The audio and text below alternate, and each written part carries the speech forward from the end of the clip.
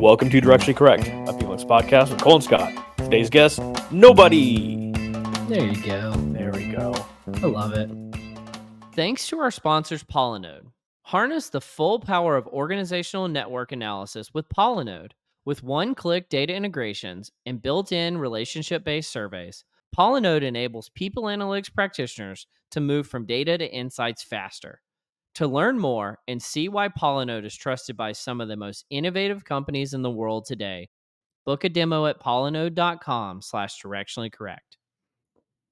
How do you ease into a podcast? That's a question I have yet to answer.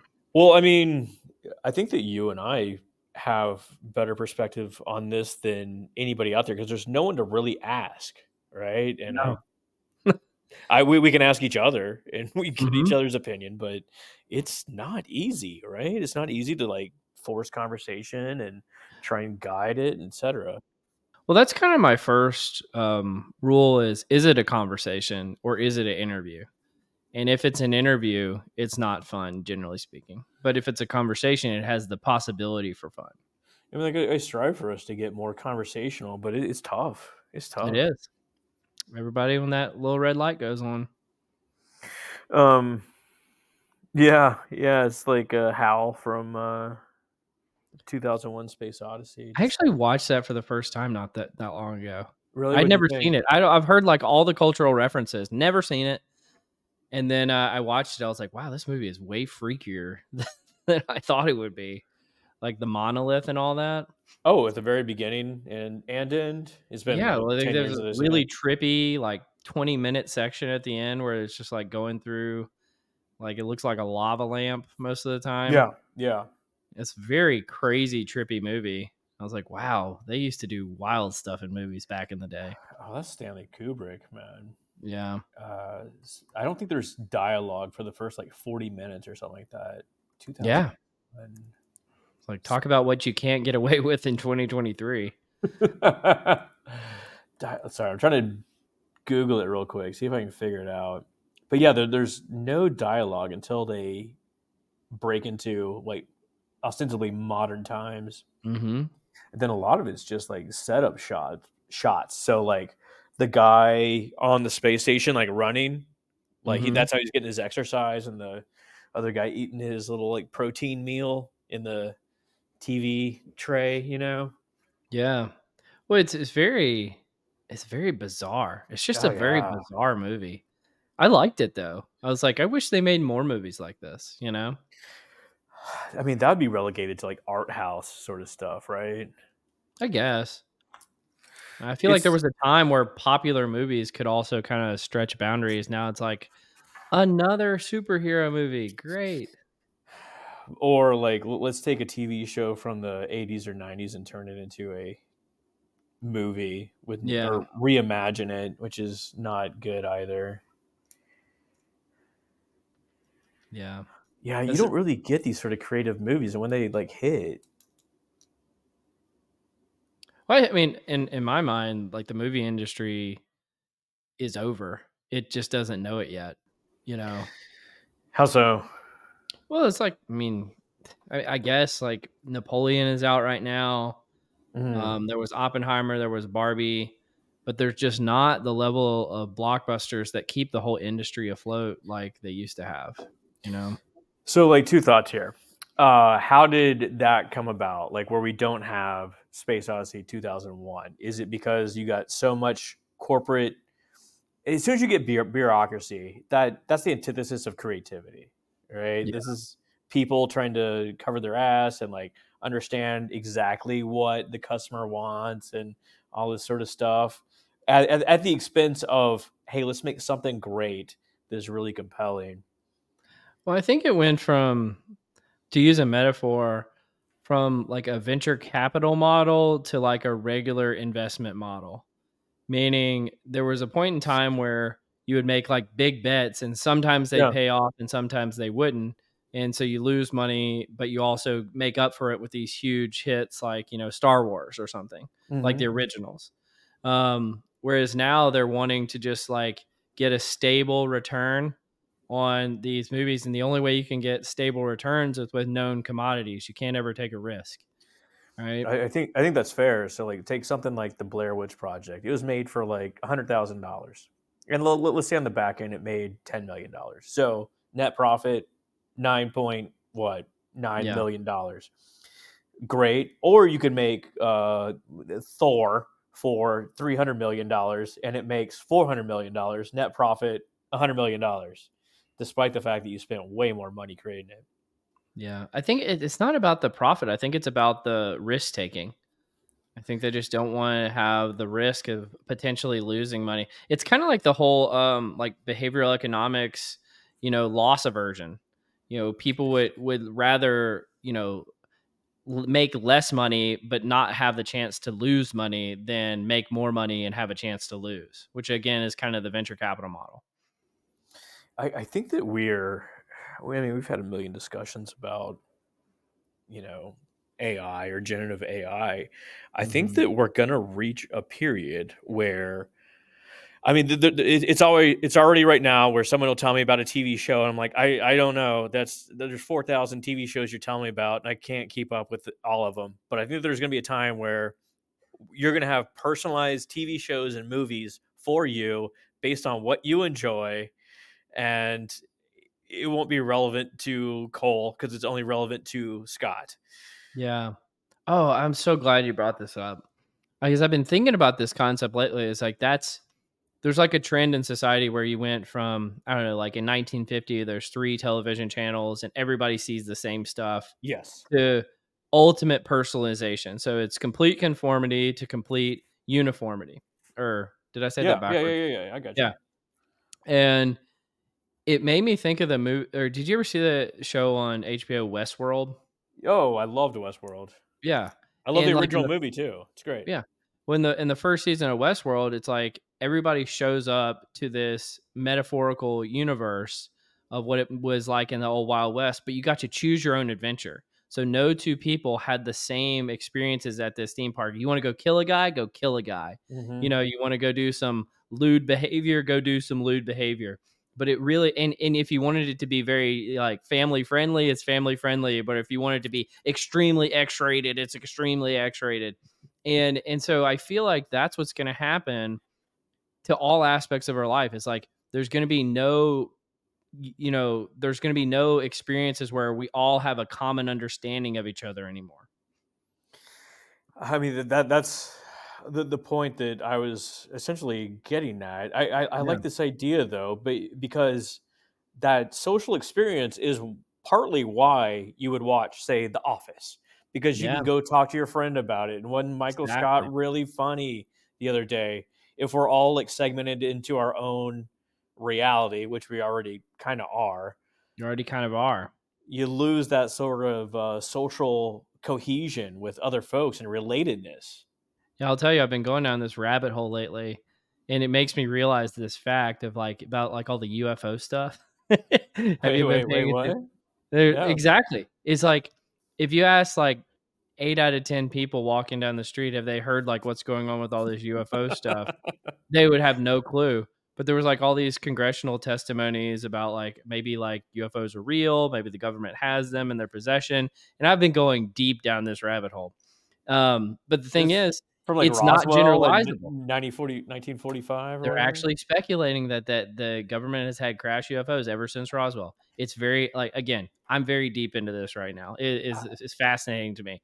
I But love here's the thing. conspiracy theory, Cole. This is great. But it's not a conspiracy theory. It was literally testifying before Congress. Like these are real things that are really on the news. But my point is not about UFOs. It's about fragmentation. Is there was a point in time where if there was a bombshell testimony in front of Congress, everybody in America would have heard about it. Yeah, of Whereas course. right now, it's only if you have interest in this space that you've heard about it. And so you can talk to a person off the street and they'll be like, "Oh yeah, we're about to find out the truth, man. Capital T UFOs are real, man." And then other people are like, "What are you talking about?" And so it's a very interesting phenomena. Yeah, I mean, like when our parents were, middle age or what have you, Walter Cronkite was the voice of the nation. That he would deliver the news, and everyone essentially had that same, Mm-hmm. source of information. But to your point, now with social media, everyone's algorithm treats them differently. So quite literally, the people on the left and the people on the right can't talk to each other Yeah. because they get different news. And also, to your point, the news becomes so fragmented, it'd be hard to develop any sort of like uprising or, cohesion around the Yeah. truth because Just like it doesn't cohesion of relate like, to everybody. Yeah.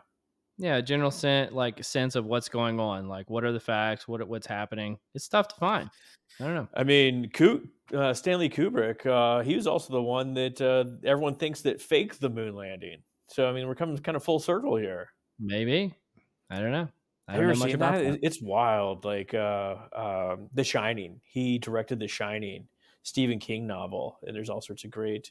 There's a movie called Room 272 that breaks down Mhm. all the conspiracy theories in that movie. It's fantastic. But there's a scene where I think his name is Bobby. I can't remember, but he's like playing with toys on the carpet, and The Shining starts happening, or like it's Mhm. like the creepy music anyway. And he's got a rocket ship. Sweater on, and he stands up, and everyone's like, okay, that means that Kubrick's telling the world that he actually directed the falsified the moon landing, and this is That's him trying wild. to explain to the world. I'll be honest, I've never seen The Shining. It's another one of those movies where I've only seen it the pop culture on like Family Guy or something, but I've never actually seen the real thing. Number one all time, best movie ever. Really? Yeah. Okay. Well, maybe in 20 years, like Stanley Kubrick's movie, I'll see, or like Yeah, the yeah. 2001, I'll see it. In fairness, I think that came out like in 1969, so you got a little ways. Got a little ways. Okay, that's good. Well, hey, we've made it another 6 months, so congratulations. Did Well we? done. Yeah, Wow, white knuckling it. white knuckling it. We barely made it by, but I was curious if you wanted to do a look back on some of your favorite moments over the last 6 months. Any guests? Any things you wish we would have talked about but didn't, or any special moments? Anything funny? I don't know. No, What's not on your really. mind? I'm good. I can Okay, move on. cool. No, I kid, of course. I kid, of All right. course. No, boy, it's amazing. Like to think about like all the people we've talked to. Yeah, some of the highlights for me was like Doug Shagam, the Campions. They were great. Mm-hmm.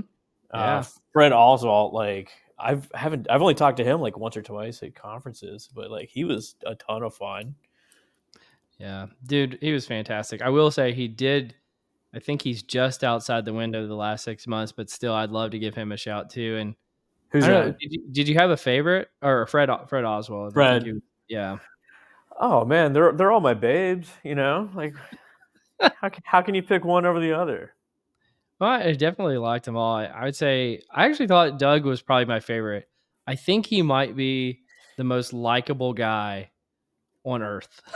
like, I I like he's just so nice, and I'm like, okay. And it was very informative too. He's clearly a very intelligent guy. I was like, man, this is fantastic. So I I, really I enjoyed that one. I took two things away from the Doug conversation. Like, well, three things. Like, yes, he is like just a lovable, nice guy. But one thing is, he said that he would teach me the double bass drum pedal, which Yeah, which feels like insane. And two, I just love the idea of him like sneaking onto the golf course in the middle of the night to get a few holes in. yeah. I mean, it's crazy to go on the golf course in the middle of the night. Like, it's like, and I think he's in Florida. Is like an alligator going to get you? I mean, come on.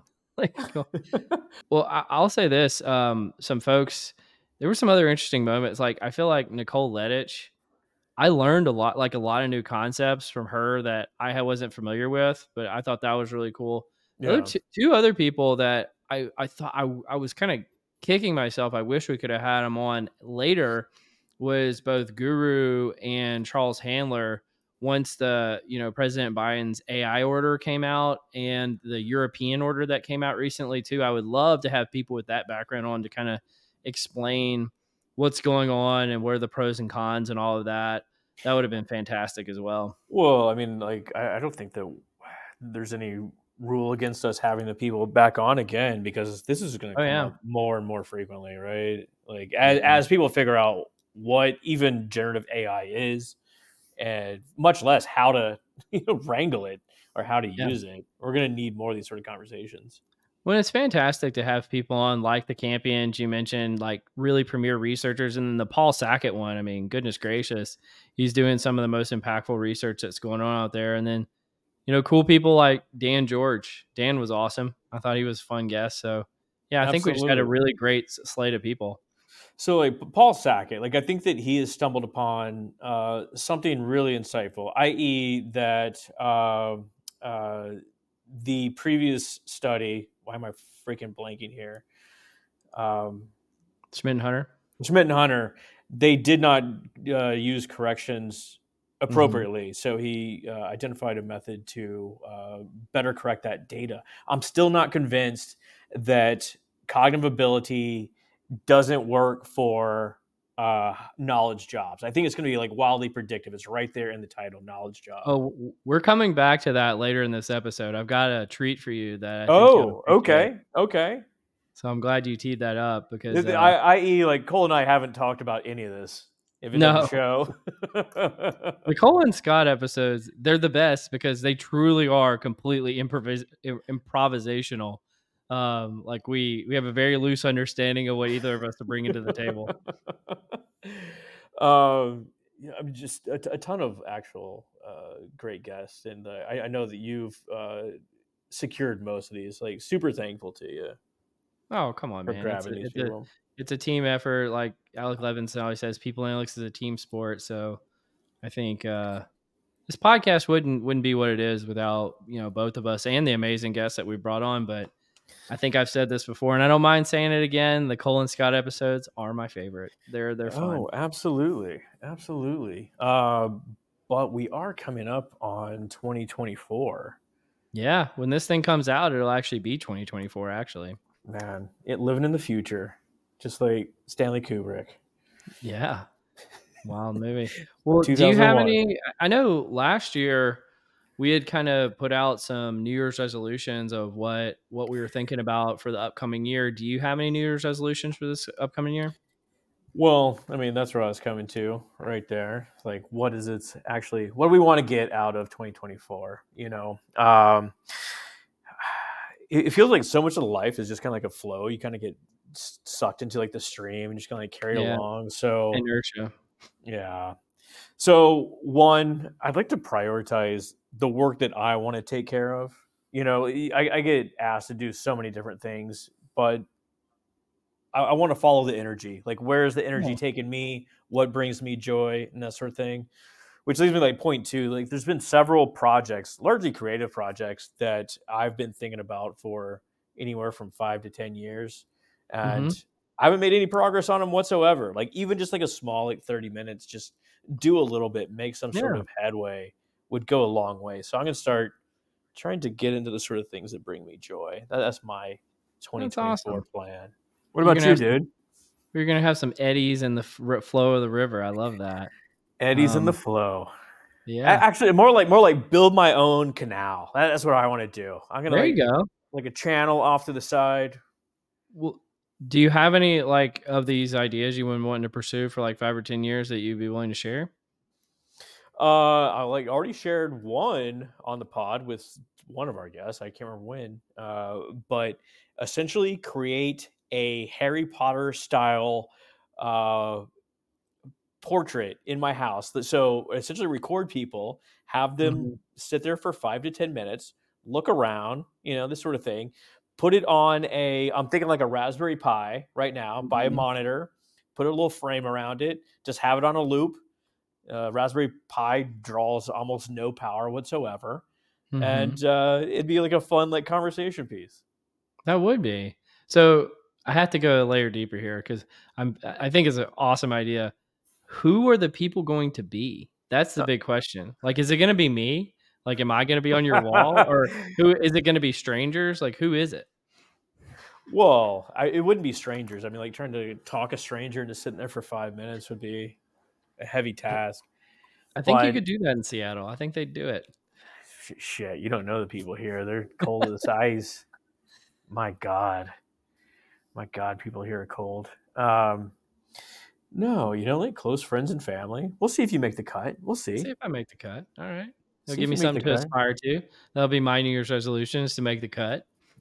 Yeah. You'll start calling me Scotty, Yeah. like the close people in the inner circle.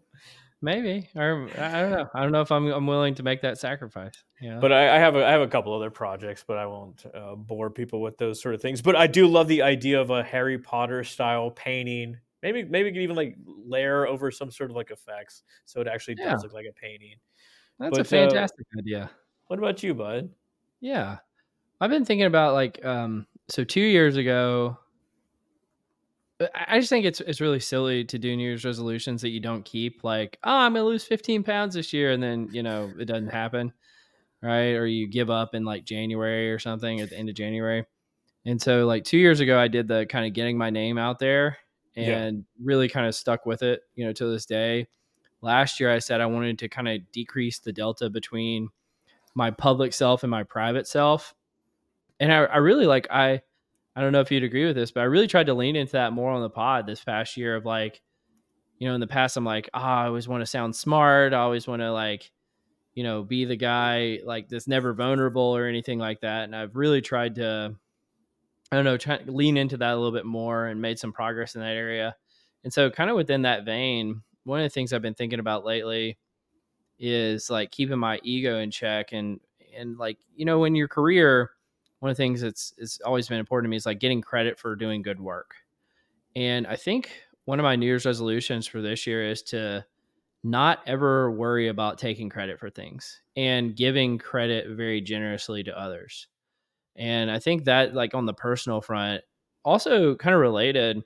I made this LinkedIn post not that long ago about doing personal coaching for other folks in the people analytics space. And I'm pretty excited. I'm probably going to be coaching a few folks this next year on doing people analytics more effectively and hopefully, making some other folks shine. And so I don't know. I'm just kind of excited about that as a New Year's resolution for this coming year. And again, hopefully I can stick with it. so you're gonna take credit for the coaching of people by not taking No, credit for, I for want them coaching. to, I want them to shine. Tell me more about that. As far as like taking credit, because I have an orientation to it. But Yeah. what do you mean? Like, Well, like I find this. You've heard me rant privately, but also we've talked about a little bit on the podcast of my disdain for performance reviews and that type of thing. yeah, But one of the things when you're working in like a corporate environment and you're trying to work your way up the ladder, you want to get ahead in the world. Is like I put into my mind how I had to like shine on a lot of things so I could get credit for them later on my performance review. So then I could get a bonus or a raise or a promotion or whatever it may yeah. be. And so it was like the performance reviewization of my life. And I feel like that was like becoming like malware in my personality, where instead of being a cool guy, being collaborative, being, like, I actually don't think I'm a person with a really high ego, but it was making me be like an arrogant, high ego type person in the workplace. Cause I'm always like, I gotta do good. And like, I just don't think that that's serving me well in the long run. And so how can I, actively take a stance to kind of Well, like counter? you're always like looking at the scoreboard and see how many points you've put up, that sort of Yeah, thing. exactly. When I think that's why those kind of systems exist is because they want to Yeah. incentivize people to look at the scoreboard so that they perform better. And it's like, well, what if that's a short term versus long term problem where maybe it helps me in the short term, but it actually hurts me in the long run? And maybe I should take a more long term orientation. And I think this is kind of my viewpoint on it. I think it's super admirable to do that sort of like self reflection. Not many people have that sort of self awareness to understand, or like just like think back about like how they react to situations, this sort of thing. Yeah. As far as like getting credit, my orientation is I have a very collectivistic sort of outlook on life. Like I'm Mhm. definitely good to help everyone out and that sort of thing. And I don't necessarily need to get credit for things, but I'll be damned if someone else is going to get credit for what I did. Fuck that. Fuck Yeah. that. Uh, I was at a party the other day and like I told someone a joke and then like they told that same joke to other people. They were laughing. It's like, oh no, you don't get to fucking steal my joke and just like pass it off as your own. Well, I actually, I think that's funny, first of all. But I've been thinking about like, what if like this is pretty what I'm about to say is pretty radical, and I'm not saying that I'm gonna fully live up to this standard, but like, what if only other people got credit for my actions and I never did? And that could be like a really powerful way of keeping my ego in check. Like, what if only other people got credit for those jokes? Again, I Yeah. don't know if that's necessarily even reasonable, but that's kind of this mental model I'm playing with in my mind. Is like, wouldn't that be a really kind of interesting way of being in the moment? It's very giving. It also goes against what you were saying earlier about like how do you get ahead? Like you got to show some sort of score on the scoreboard. Exactly. I And find I find myself like being like I really get annoyed. I think of myself as creative. I have a lot of Mhm. creative thoughts, and I run across a ton of people that have no creative wherewithal whatsoever. They never had a creative idea in their life. Yep. That's what gets me. Like if I come up with something creative and they try and take credit for that, like no way. Oh, I No totally way. understand. I felt the same way, Um, yeah, it's definitely it's taxing if, especially if it really benefits them kind of at your Yeah. expense or something, but I don't know. It's like the That mansplaining of taking credit sort of orientation. Yeah. Yeah. Like I'm I over said here it, but I mentioning. said it with like a little arm motion. And therefore everyone like, oh yeah, so smart over there. I had more onomatopoeias involved. I What? Oh, what's that? Is that a word that sounds like another word? Boy, I haven't heard thought that was a automatopoeia. word that was like bam or splat. Is that what There's that a is? I can't remember. Maybe I'm using that Auto. incorrectly. Oh man, where's spell Oh check well, when you this is need me it? being vulnerable. Automatopoeia. Oh boy. The naming of a thing or action by vocal imitation of the sound associated with it. You're right. Buzz, hiss. Yeah. See? There you go. Look at you. Check out the big brain on Cole. I give you credit for all of it, man. You get there's nothing creative there. Yeah. I mean, we've been so positive in this past like 5-10 minutes here. But You want to be negative? I want to be negative. I want to Let's be balance negative. this out. Let's keep some harmony. What? Give me like your 3 annoyances. It doesn't have to be related to Christmas time or 2024 in general. But like, what are 3 things that annoy you in people? So I came up with like 20. I love this. I love this. I started doing like a factor analysis of all them. But Like, you what got are to the group them. You got to group them Yeah. together. Yeah. And so like one of them was what I would call just like lacking common courtesy, right? Okay. So like you text somebody, they don't text back, or they cancel a meeting last minute, but they don't like email you why, and then like just like little basic things that it's like all it would take was 5 seconds, just be nice and treat me like a human being. I think those And things are eroding too in yeah, society. exactly. And then sort of similarly, like a lot of my pet peeves fall within like this kind of vein of like people thinking their time is more important than Yeah, mine. Right. Like absolutely. they're just like, oh yeah, we need to move this because of my schedule. I don't mind doing that like once, maybe even twice. But if we have to move every time we connect because of your schedule, it's like we're not you just You're think not that we're not prioritizing equal. me. And I think that kind of fits into the last point, which is like any kind of behavior that treats human beings as fundamentally there's like unnecessary hierarchies. I don't necessarily have a problem with hierarchies, but like if you create a hierarchy where it doesn't need to exist, where we really are just peers or we really are just equals, and you're treating it like we're not equals, that really grinds my gears. Give me an example of that. I don't fully understand. Yeah, it'd be like, well, let's riff off the credit thing from earlier. It's like, let's say you're on a group project and then somebody like steps up and takes credit for like the whole thing. Yeah. Like it's like they were like leading the project. It's like you weren't leading the project. You were. This was a group. This was a team effort, and so it's like they're And creating you hierarchy. did very little. Yeah. And so it's like creating unnecessary hierarchy. It's like, no, we're all equals here. And you're treating it like it's not that case. I don't know. What are yours? Like, do you have any pet peeves? Boy, you spurred like a bunch of different thoughts, but I think that all of mine relate to having your time wasted because other people's time is more important than your own. Mm, yeah. Uh, I will say I will get to the actual points, but you mentioned uh, the niceties in life. The other day, I was walking up to the door of a building, Mm-hmm. and I held the door for this guy to come in. Like he's like kind of lagging behind me, so I held the door for him, Yeah. and it's a double door, and like the other double doors, like maybe 10 feet in front, and someone had gone through and it was closing. Mm-hmm. Okay. Another important point: the guy didn't say thank you when I like made extra effort to open it for Yeah. him. And he's walking through, and that other door is starting to close. And I was like, okay, so he's gonna grab it for me and let me through. Yeah.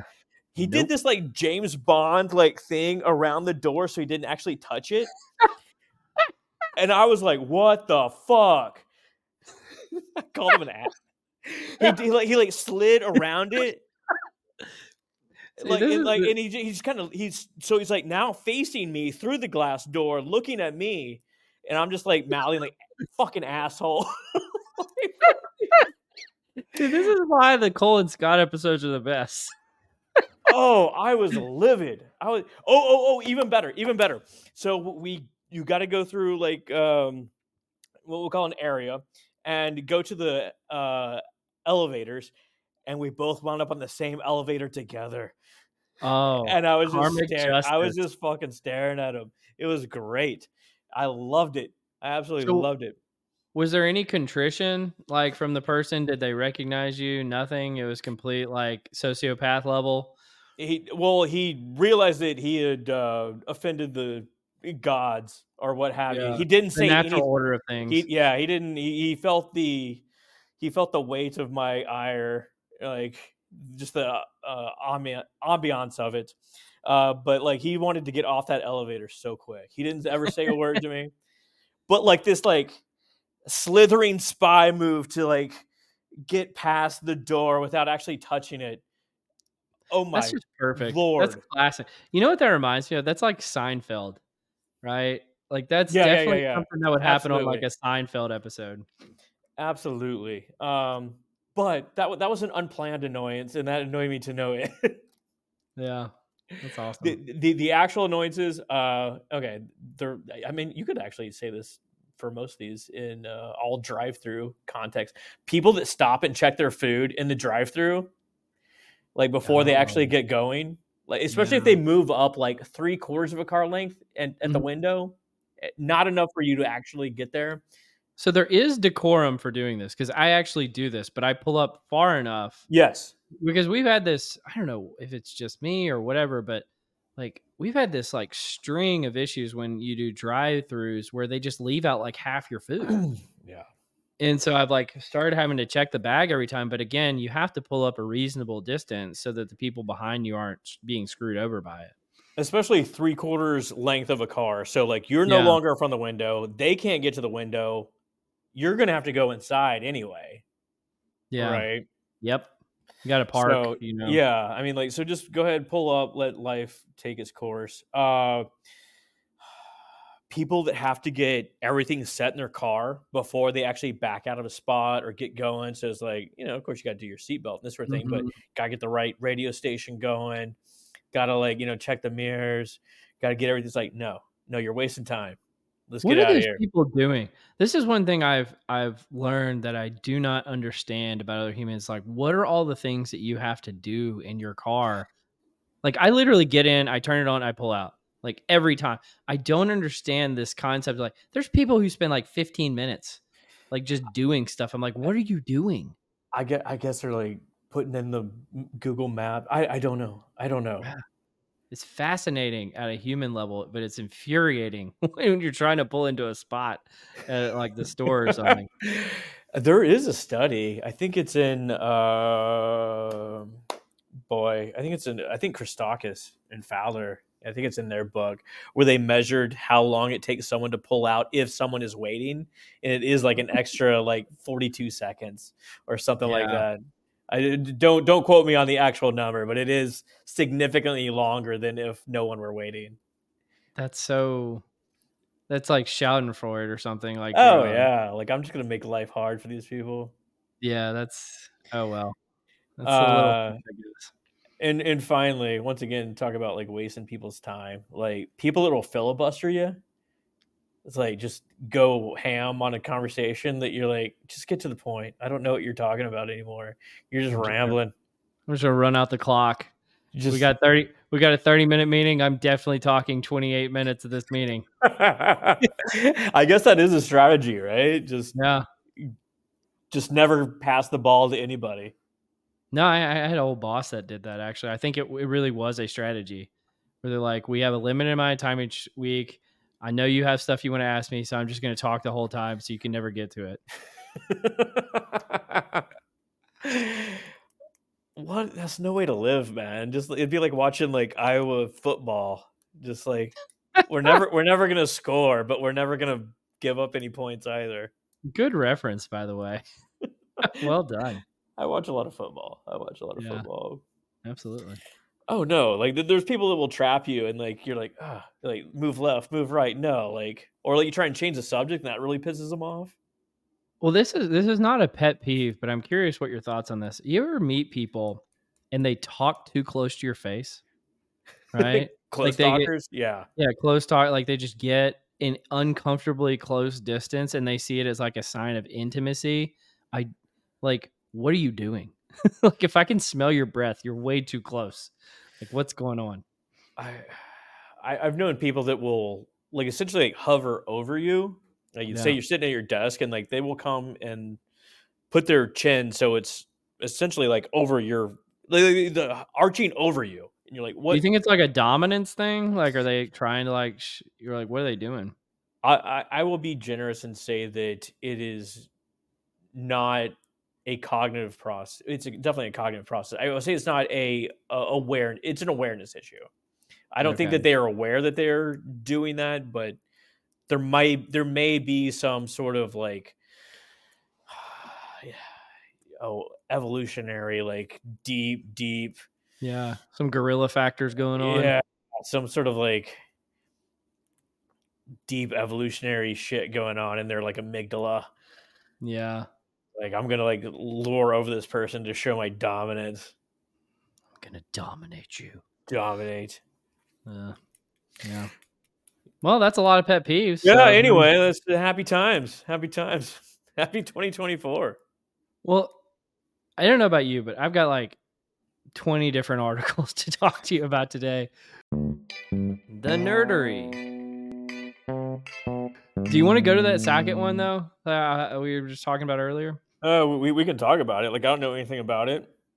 Well, Or I unless you're think talking about Sackett's article. no. I found one I want to share with you. I thought hit me about with it. texting it to you, but I was like, I got Christmas come early for Scott. And I'll be honest, I'm not sure I know who this company PCI XS is, but they have this article titled Sackett et al.'s revised meta-analysis estimate for general cognitive ability and job performance. Much ado about nothing. And so what they go, there's a lot to it, but I'm going to skip to a part where they're saying the case against Sackett et al.'s revised estimates for cognitive ability and job performance. One is that they're showing that there's a high correlation between cognitive ability and educational attainment. And therefore, when you're using educational attainment to select for jobs, you're just getting cognitive ability. That makes total sense.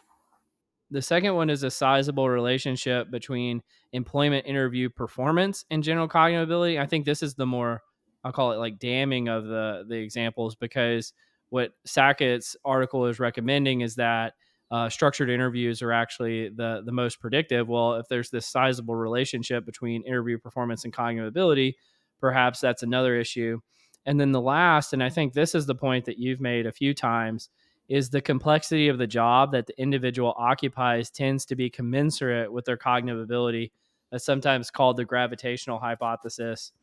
And they go into a lot of things, I think, somewhat to sort of just attack Sackett et al., which I don't necessarily agree with.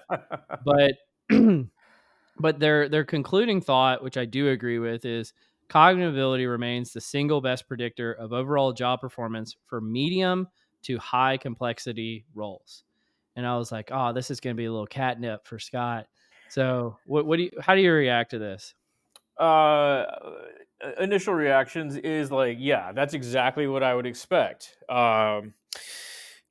But boy, there's so many directions to go. So the earlier points relates to positive manifold, which dates back to Spearman, created Spearman's G. So that's the general idea that there's an intercorrelation between all the different cognitive tests.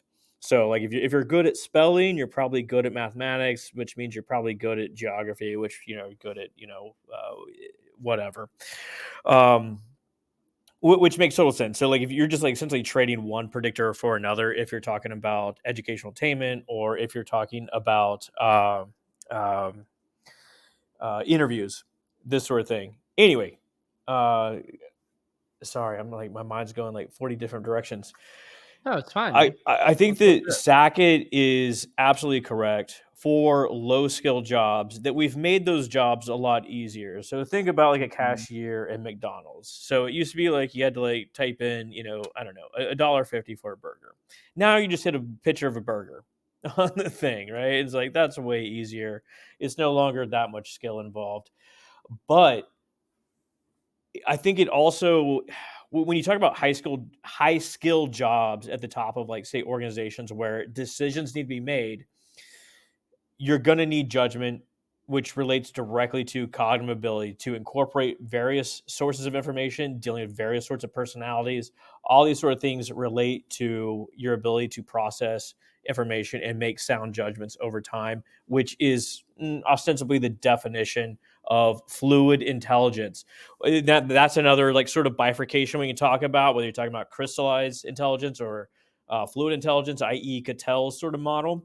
Yeah. But the name of the game is fluid intelligence, and it dictates your ability to walk through a foreign airport and get to your destination.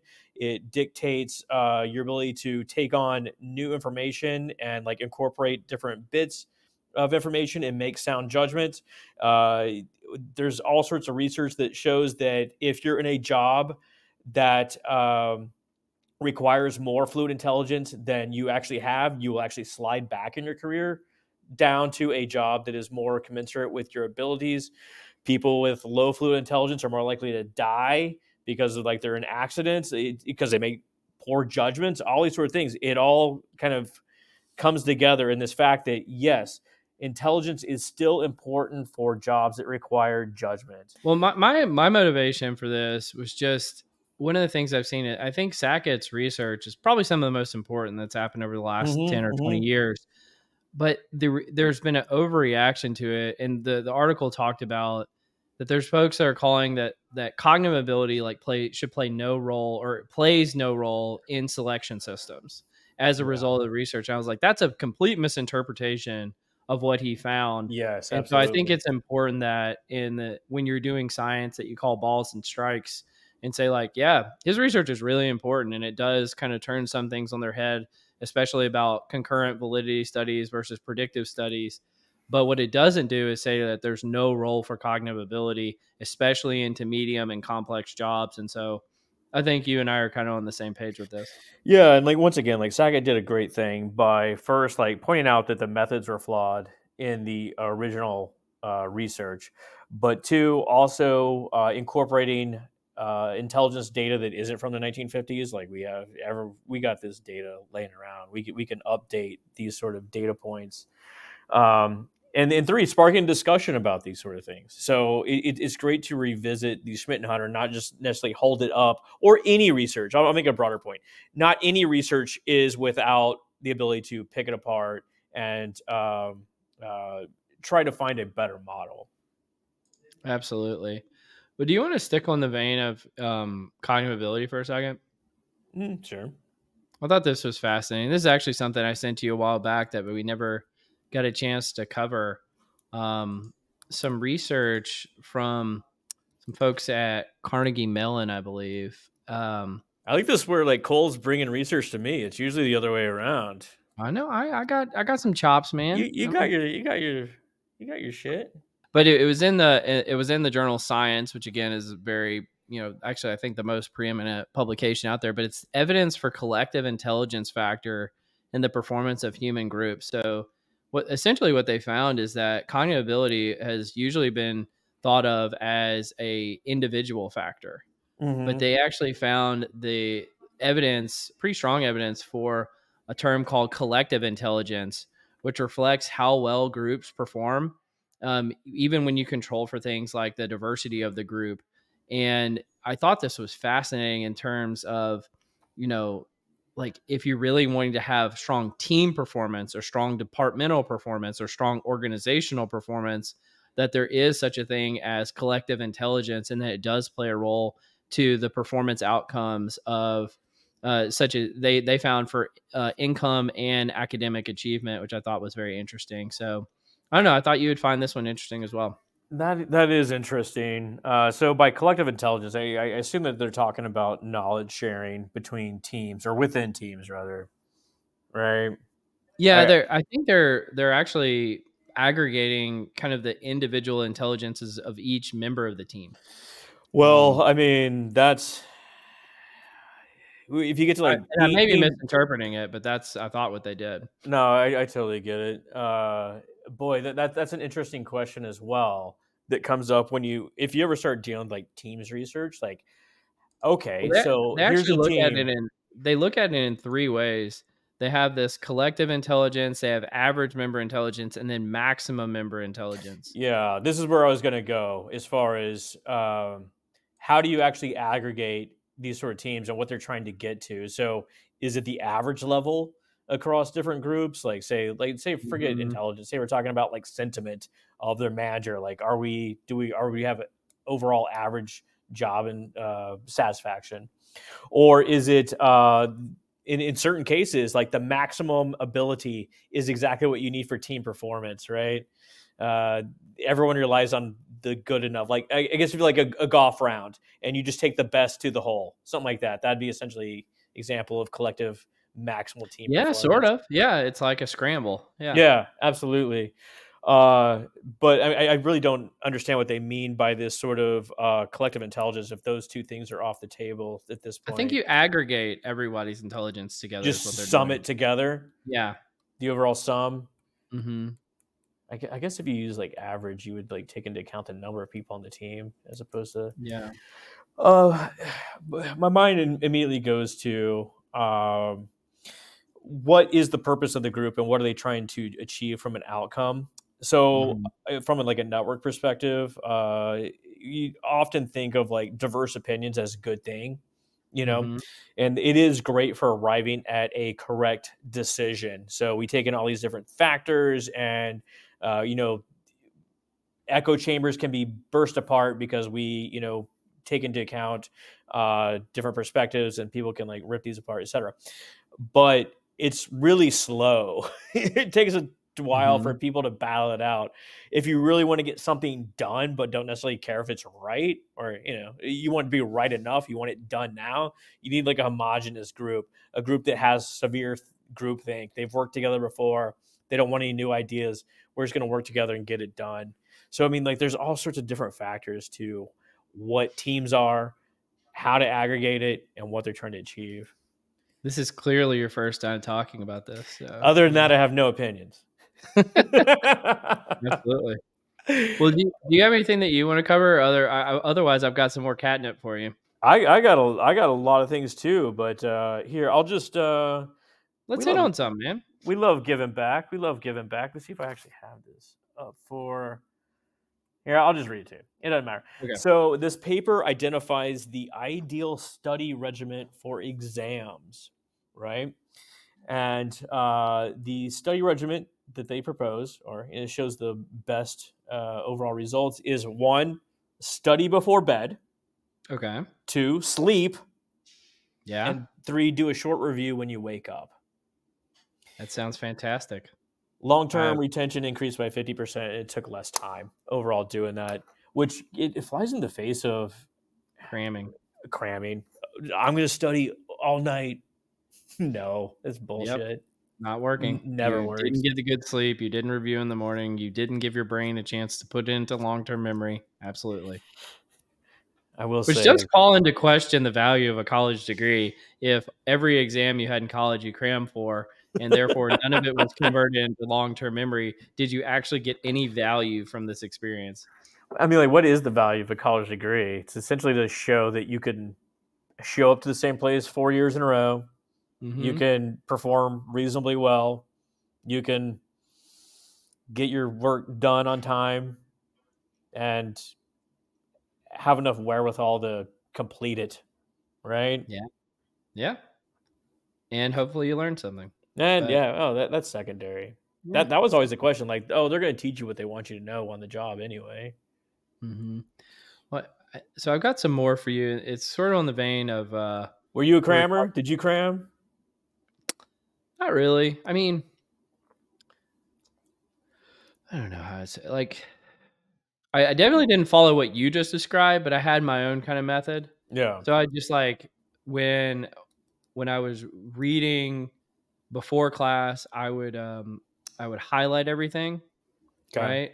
And then I'd cover that in the class, and then before the test, I would just read through for like 2 days. I just read through everything I highlighted, right? Yeah. Like 2 or 3 times, and then I take the test, and so I guess there was a little bit of like repetition involved. I generally tried to get good sleep, I guess you could say, but I never did like the last minute reviews or really that much cramming unless I just was in a bad place or something. What about you? You know what really worked for me during comps, where I think it was like 425 citations that I dug up, something like that. I had sticky notes all over my house. I think I've talked the method of loci. Some people call it memory theater. I was thinking like undergrad, not like comprehensive reviews. Oh, undergrad, that's a different ball game. If I could go back to undergrad now, I would dominate. I would absolutely dominate. Yeah, like I'd be a Rhodes Scholar. I don't want to say like, because I mean, again, I did just go to Louisiana Tech. I didn't go like some Ivy League institution or something, but they got the same books there. Yeah, I got the same books. So, it wasn't that hard. It's just not as hard as people like. I remember being in high school and we had these teachers, and they'd be like, "Oh my god, when you get to college, it's going to be so hard." And I was like, "It was not." It just means that now I can skip class and no one bugs me about skipping class. Yeah, absolutely. Well, I've got an interesting one. Do you mind if I take the ball for a second? Oh, you're gonna do something interesting. Okay, I see how it is. Well, so this past week, Spotify announced some layoffs, and I think they actually got a lot of like positive publicity about ethically how you would do a layoff effectively, because people were like, they were very generous, I guess. But buried within their layoff announcement, there was this. I guess they had found by most metrics, we were more productive but less efficient. And what he's talking about, the CEO, is that Spotify was one of these trailblazers for remote work. And what they were finding is by a lot of these metrics, they were doing more work rather than contributing to other opportunities with real impact.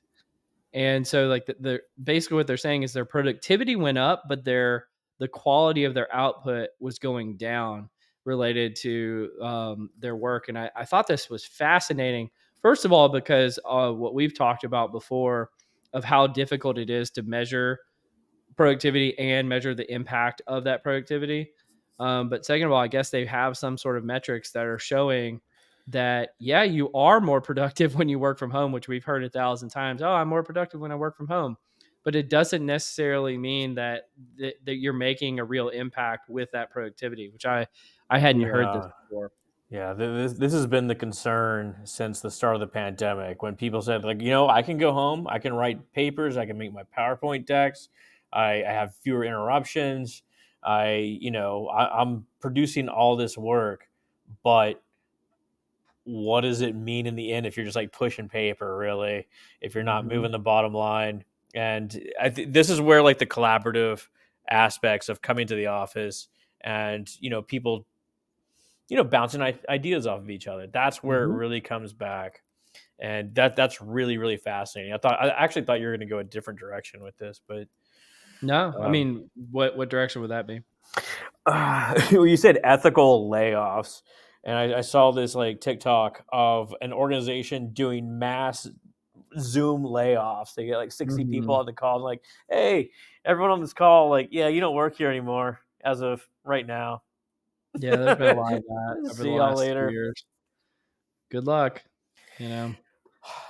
I mean, once again, like just because you are doing great at the house and you're killing it as far as like producing.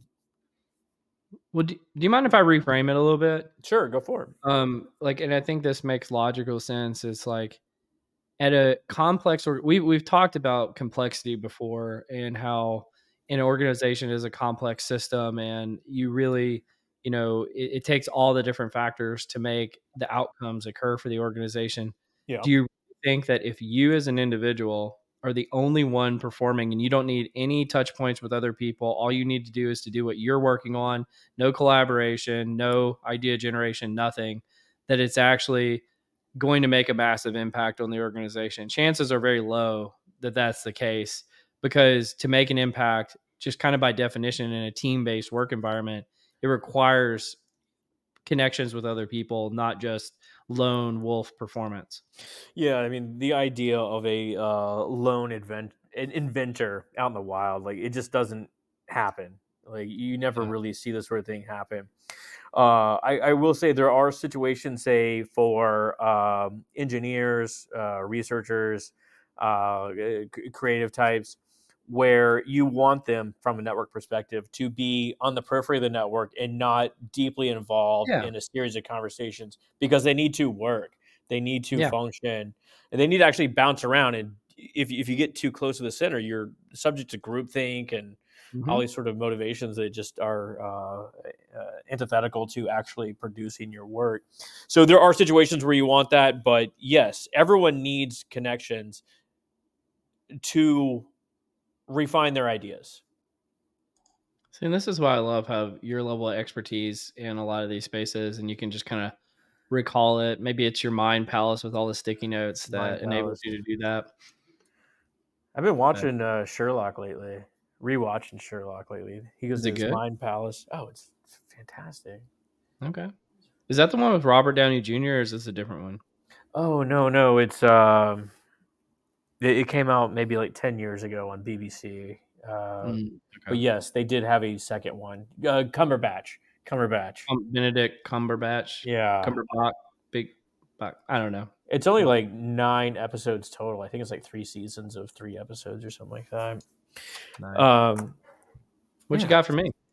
What I got for you? Have you ever heard of the garbage can model of organizational choice? I have not. Tell This me is more. this is fascinating. So it describes organizational decision making as essentially anarchy, really controlled anarchy. So there's situations where there's like no guidelines, the understanding of technology is unclear, and there's fluid participation in the actual organization as people come in and come out. And so you have this situation where participants, problems, and solutions all come together in sort of a chaotic sort of system. And decisions occur when all three of these meet to finally come up with a solution, but it's not as clear cut as a lot of models would have you believe it is. Yeah, I like that. It's like what is called the garbage can model. Yeah. Yeah, because I think when it comes to organizations, you always have competing interests and different, individuals or groups, and it does take an incredible amount of alignment to make something major happen. I don't know if I've ever heard it called anarchy in the organizational context before, but maybe it does fit that definition. I don't know. It definitely feels like anarchy, especially when you get like in a seriously bureaucratic organization where, like, hey, here's a I would problem. say bureaucratic is the right word, not anarchic. Like I feel like anarchy is the antithesis of bureaucracy. I don't know. Like when it all comes together, it's like, okay, we got this problem on our hand, and we have a solution, but we got to get weigh in from Bob, and like Sue's got to get her shit together, and we got to wait for Steve, and all this sort of stuff. And it's like, the actual solution gets molded and people's perspectives are taken into account. And like maybe that's bureaucracy right there, stagnation. But the actual output, everything goes into this garbage can situation. Obviously, I think it was developed in like the 70s or something like that, and it never really took off for obvious reasons. People don't like the idea that my model of organizational choice is chaos. That's my orientation to designing the Maybe organization. that's why so many cultures tend towards like consensus driven decision making. It's like how do you have an antidote to the garbage can model of chaos is you just have to have consensus about everything. I don't know. Oh, collectivistic cultures go into Hofstede dimensions. Yeah, maybe. I don't know. But do you mind if I hit you with one more? Hit me with one more. Hit me with one more. Probably last one. All right, last one. Make it good. Make it good, Cole. It's a good one. I've shared about him a few times. So Vin Vishista makes some pretty decent LinkedIn posts. One pretty recently he put, increasing headcount is no longer the most efficient way to improve productivity at organizations. For the next 2 to 3 years, AI will be more significant in productivity driver than hiring. Which he goes on to say further on in the post that that's actually like the first time in history where that'll probably be true, is that if an organization wanted to be more productive, they always hired more people. Yeah. Like even in like the Industrial Revolution, you still had to have people that ran the machines or the looms and like a warehouse or something. You still had to hire more people. And for the first time ever, you'll potentially see more productivity without additional hiring, or maybe even layoffs and things like that. And so I thought that was fascinating that we are at this juncture in history where that might be the case. And I don't know why he says the next 2 to 3 years. I mean, presumably you would see that trend continue into the future. Everything's cyclical. Mm-hmm.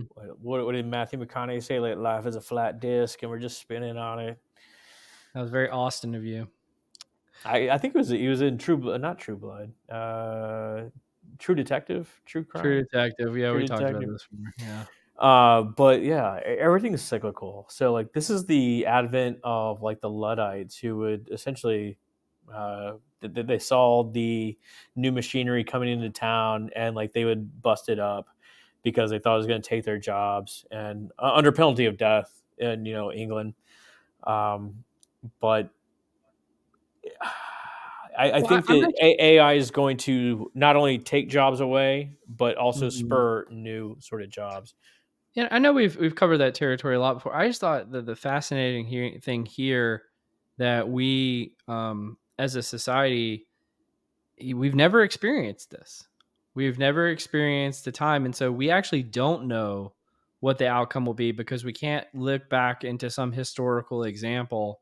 Like basically, like all of our economic models and all of our historical like models of development of society are based on, especially at least in capitalistic societies, more people working and that being kind of a universal benefit to society. I think we just don't know what this is going to do. And I don't know. I just don't hear enough appreciation of that. I don't think I understand because I think that we do, or if history is a guide, that if jobs are taken away by a technology, then they're essentially new jobs are created in their place. Think about like the advent of like the automatic telephone interchange system. Like there used to be like tons of people that would just like, hey, who you calling? You calling Cole? Like, I mean, plug you in there, and like they all went away, but they were replaced by other sort of jobs doing things. I get it. We don't know. I mean, but prediction's the name of the game. Yeah, I don't know. I've just been thinking about this more lately. Of just we talked about AI a lot on here. I'm kind of almost to the point where I'm bored talking about AI. I get that. But one of the things that I'm trying to do more recently, instead of like trying to make prognostications about the future, which again, your guess is as good as mine, is just using logic. And to try to assess this out. And if the logic is true in this, because it may not be true. What if, AI actually doesn't make us more productive? Like that's also a possibility. We just don't really know. But if it does, and we haven't encountered this before, what impacts does that have? I think again, I think it's just unknown. I really am kind of falling into that camp more and more as time progresses.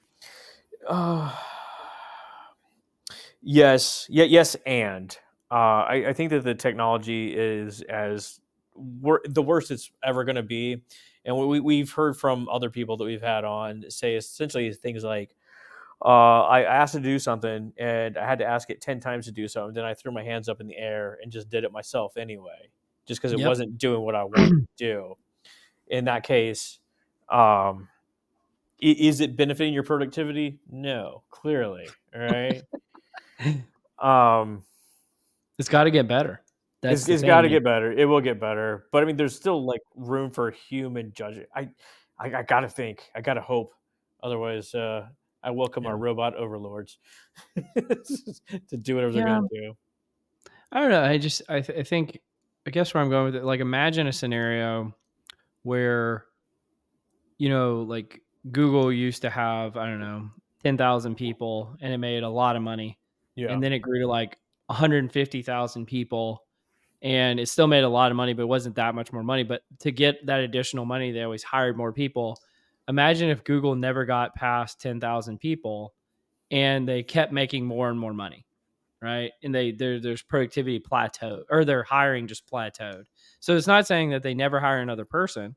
It's just saying all the additional gains came from AI, not more hiring. Oh, I think that I don't know if we're like beating the same point to the death.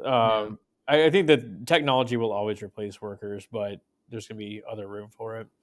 Yeah, fair enough. Dude, this has been fun. And let's have another good 2024 with the pod. Maybe we'll make it another 6 months. Maybe we won't. Who knows? Yeah. We'll come up with new pet peeves at some point, definitely. Exactly. All right, man. Well, I really appreciate you. And I think this has been a lot of fun. So thanks for doing this with me, man. Happy 2023. On to 2024. Absolutely. All right. Well, you've been listening to Directionally Correct, the People Analytics podcast with Cole and Scott. And today's guest, nobody. All opinions are our own and do not reflect those of any other organization. You've been listening to Directionally Correct, a People Analytics podcast with Cole and Scott.